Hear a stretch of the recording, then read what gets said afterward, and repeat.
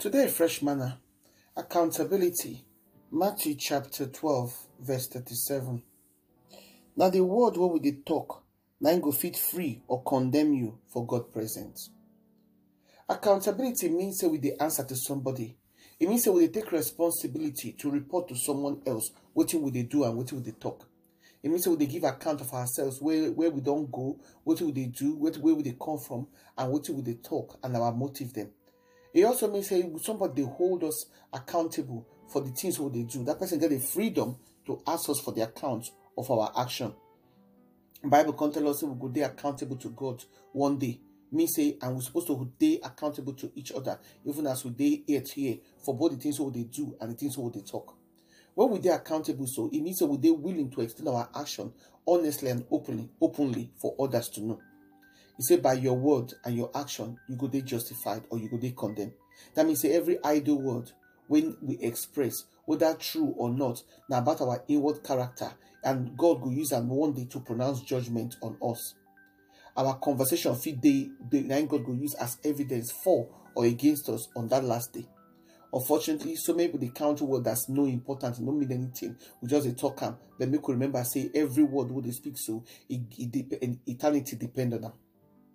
Most of us don't like to give account of ourselves at all because we feel say they put restriction on us. It also means say some of us are forced to open areas of our life where we would prefer make nobody know about. But we must for accountability to work, it means that we must be honest and open, and we must put us on the right path. It means that we're supposed to be, they're comfortable, they're easy, but it is very necessary for everybody. We dey give report and record of our action for every area of our lives. For work, they ask for reports and accountability. For school, for our finances, even for our family, our business, and if you do ministry, you go give account. And the same way God they expect us to give account to for every area of our life as well. And we must start that accountability for here on earth where we do.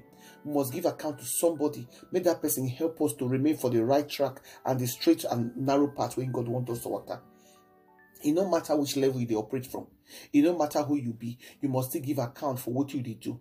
We can't see for 1 Samuel chapter 13, 11 to 14. Say King Saul show us, say, it don't make any sense for us to get somebody to give account to, and we don't come give account to them, or we don't listen to them. It ain't worthless if we don't follow the person's advice. Saul get wise and godly man Samuel to hold him accountable for all the things he do. But Saul can't tire to listen to Samuel's advice. He want to do things in way. He like the way they do things, just like a lot of us they do today.